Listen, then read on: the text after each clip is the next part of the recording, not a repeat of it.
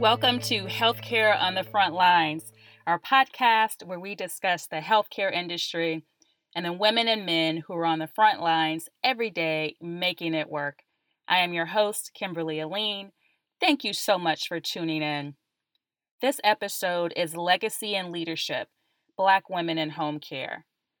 We're talking about how the legacy of slavery combined with systemic racism influence today's home care industry with a special focus on Black women who work in home care.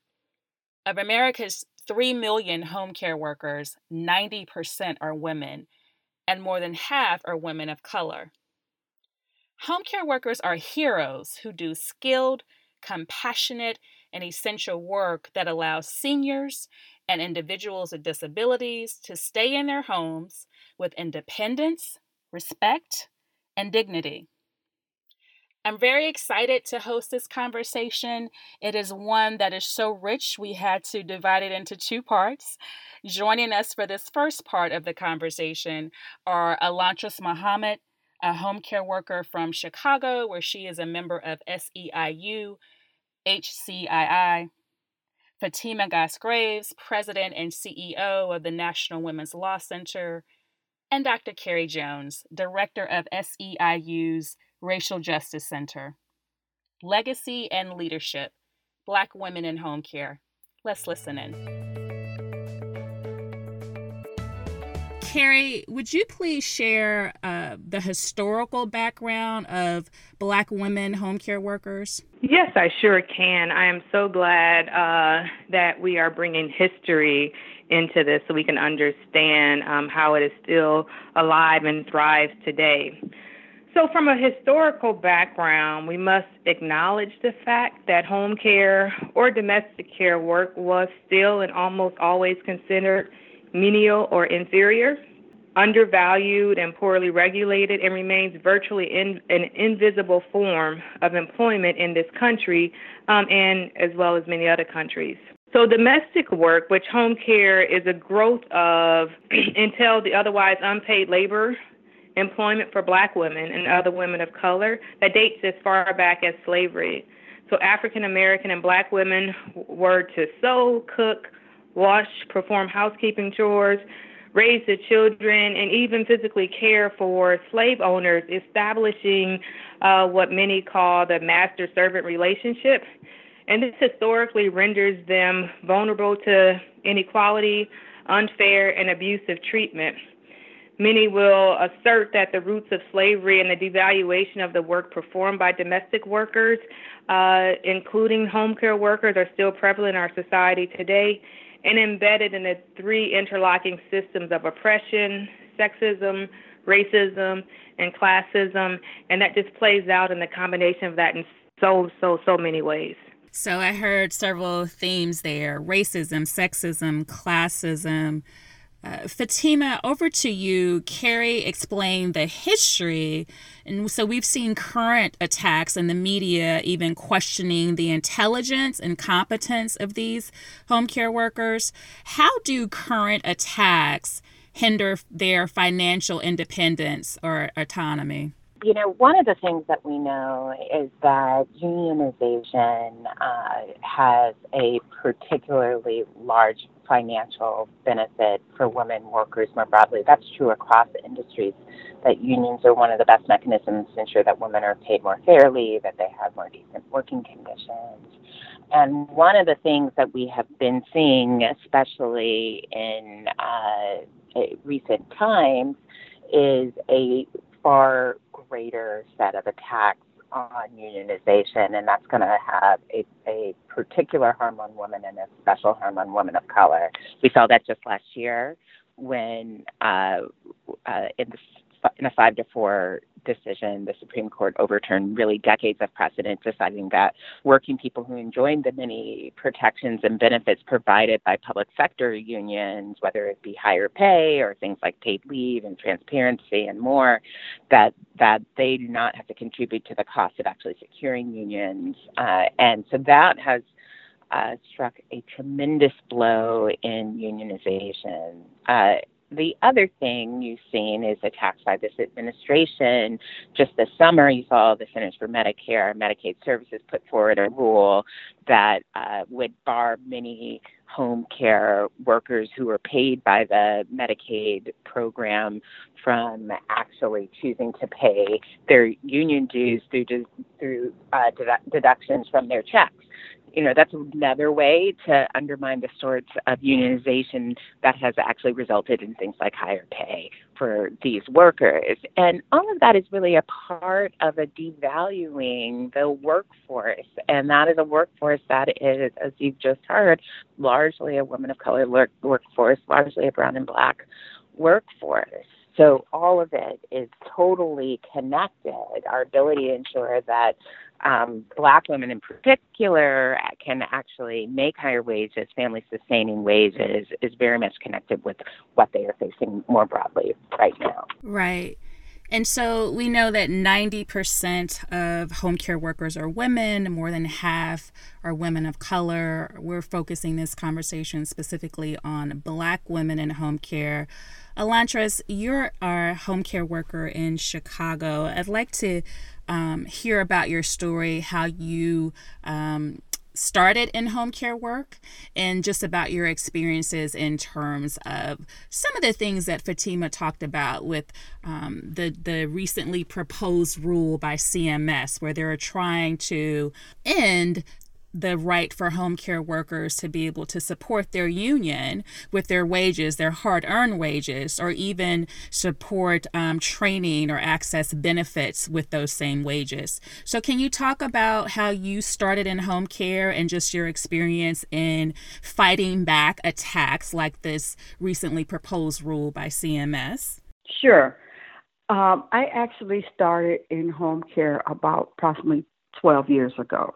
I was an Allstate insurance agent where I never thought that this was something that I would end up doing. I was, like I said, I was working, to family income until one day I got a phone call. Actually, my mom had been in what was like at that time maybe her third little accident. But this one would almost render her, she almost died from this one. And after seeing my mom in the hospital from July until October the 13th of 2016, after losing my father the same year in February from a hit-and-run driver. So actually it got to the point where it was a decision that had to be made. It was more so my mom was not going to be the same. And once we came to terms with that, I just decided that after talking with my husband that there was just that I was going to quit my job and take care of my mom because I didn't want her to go into a nursing home. Now, after my mom left the rehabilitation services, I was told about a program through the rehabilitation service at the hospital. And they told me about the program. They would send somebody out. Somebody came out, spoke with me about getting the services for my mom. And that's how I end up becoming a personal assistant. However, upon going into the job, I actually didn't know anything far as did anybody else exist in this job. I just felt isolated in it until I started getting information coming in because once the lady signed me up into the program and came out and assessed my mom, then she gave me a membership card. And I asked them, okay, what is this? And she was like, oh, you definitely want to be a part of this. This is your union. Like I heard about unions, but vaguely got into it and everything. Well, I actually decided to go to a meeting one day. And once I got into the meeting, I had actually found other people that was actually doing the same work. And that made me feel a part of something. And once I start feeling a part of something, I start coming out more and then I get more active through my organizer. Once I start becoming active and start talking and speaking at classes and everything, then I start going through trainings because of the union had fought for a lot of these classes that we now are privileged to get because of the union and negotiating for the contracts and everything. The thing was that was really nerve wracking in it was the fact that we had this union and we had people and members that was into it, but it was every single year, it seemed like there was always an attack against the job, against the seniors, against personal assistants and people with disabilities. And it was just like, how could they not see the importance of what we do? How can they try to take this from people that depend on it? Like Fatima was saying, when it came to the point where now we're being attacked far as our union dues are concerned, so guess our union hit the ground running. I think about what Carrie was saying about in the early days when we maybe didn't have voices, when Black women of color, we just pretty much we sat and we did the domestic work, we did everything, and we didn't have anybody to fight for us. So we didn't have our own voices. We just worked and we worked and we worked, and the pay was little of nothing. And so now I see from then and where we are now, I think it's so important that we continue to fight for our unions, before our consumers, for women, not of just Black women, of all colors, because of the fact that it's so important not to go back from the beginning. We're too far from that to go back. I just think that we should continue to fight, because the fact that a lot of women are now more educated. We're more in the forefront of everything, and we just every day another person becomes a senior, another child is born, and we never know where we'll be. And that's why it's important to continue to make sure that these services, the union, and everything is available to everybody. That's right. That's right. Thank you, Elantris, for sharing those details about your career transition into home care. You said that these attacks are serious. Definitely. These attacks, such as the proposed rule by CMS that you and Fatima talked about, that's all a part of a very sophisticated, coordinated, concerted attack that is anti-labor, anti-union, and is anti-women. And so we have a lot to lose. We've made significant strides, obviously, but we certainly have a lot to lose. And so, Carrie, you heard Elantris talk about the Harris versus Quinn Supreme Court decision. If we consider that decision, that rule basically defined home care work as not real work.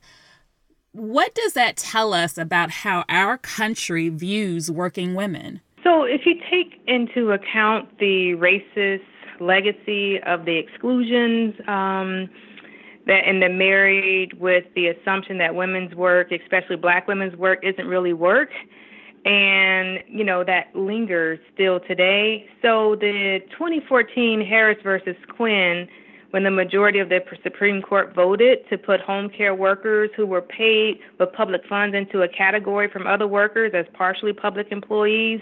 And what happened in the home was not really work, and unions had no place to represent workers in the workplace that was someone else's private domain.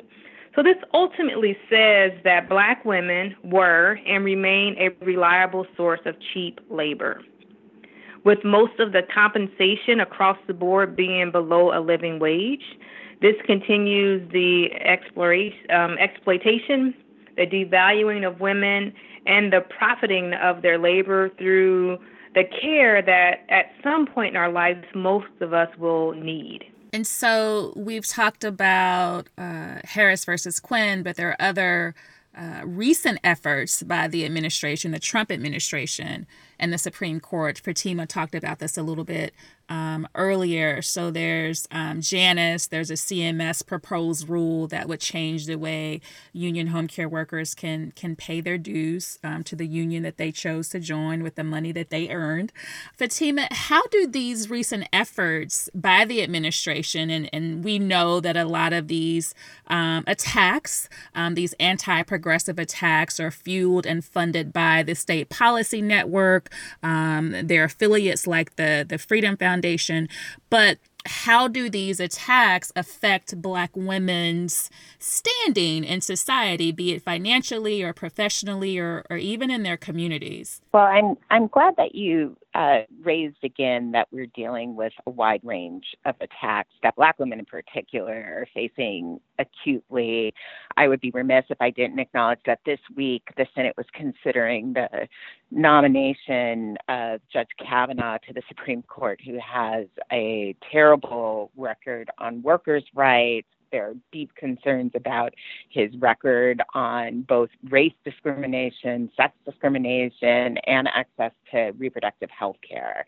All of that, Black women would be feeling particularly deeply. But we're also dealing with different types of threats from this administration. So it's not just the ability to organize and the willingness to honor existing labor laws, like I discussed before, but there are also additional attacks on our safety net more broadly. And that affects not only the ability of people, of our systems to be able to provide for workers who pay for workers who are in jobs that are dominated by mostly Black women.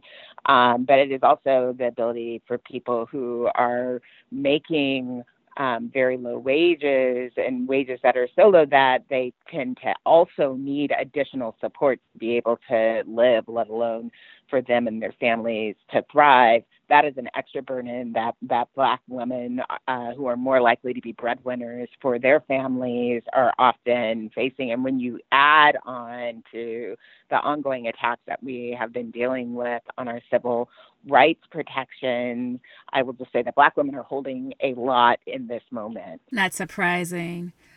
So we've hit at different points during this conversation just the issue of wages and low wages, wage inequity, wage suppression. Elantris, you're a member of the executive board at SEIU HCII. Can you share a little bit of a background on how some of your fellow union sisters really gathered together in the 80s to stand together in a union, and they only made $1 an hour? Just $1 an hour. So I think this is a very compelling story. Elantris, can you tell us a little bit about it? When we sit and they tell the history of when they first started with trying to unionize and become a union, how the job only paid $1 an hour, and they were saying how they would just kind of meet and just have little meetings and talk to each other and talk about and go to each other's homes and different things to talk about how important it is to get that this job be recognized as a job and that we get paid, more because they are worth more money, and how they even collected dues, how they would people would just bring in their monies. And so that was really profound to me, to say the least, that, oh my God, if we have gotten from just a handful of members to now thousands across Indiana, Missouri, Kansas, Illinois, and just imagine what we can do if we all contribute and all continue And the fact that they have laid the foundation for us now that we are making more money now, and and we are trying to make sure that the powers that be, the legislators and senators and presidents, everyone knows in the world knows that the job that we do is vital. We still have a long way to go. You know, home care workers, your union, Elantris, has certainly made a lot of strides, but we still have a very long way to go. You know, a lot of the 3 million home care workers across the country, many of them still face serious financial struggles. So that concludes the first part of Legacy and Leadership, Black Women in Home Care. Thank you for tuning in for this part of the conversation. This conversation will continue over on part 2, where we will be joined by Kim Thomas, and Kim will share her perspectives as a Black woman living and working in the South and as a non-union home care worker who has worked first in North Carolina as a home care worker and now in South Carolina. Keep listening for part 2 of Legacy and Leadership, Black Women in Home Care.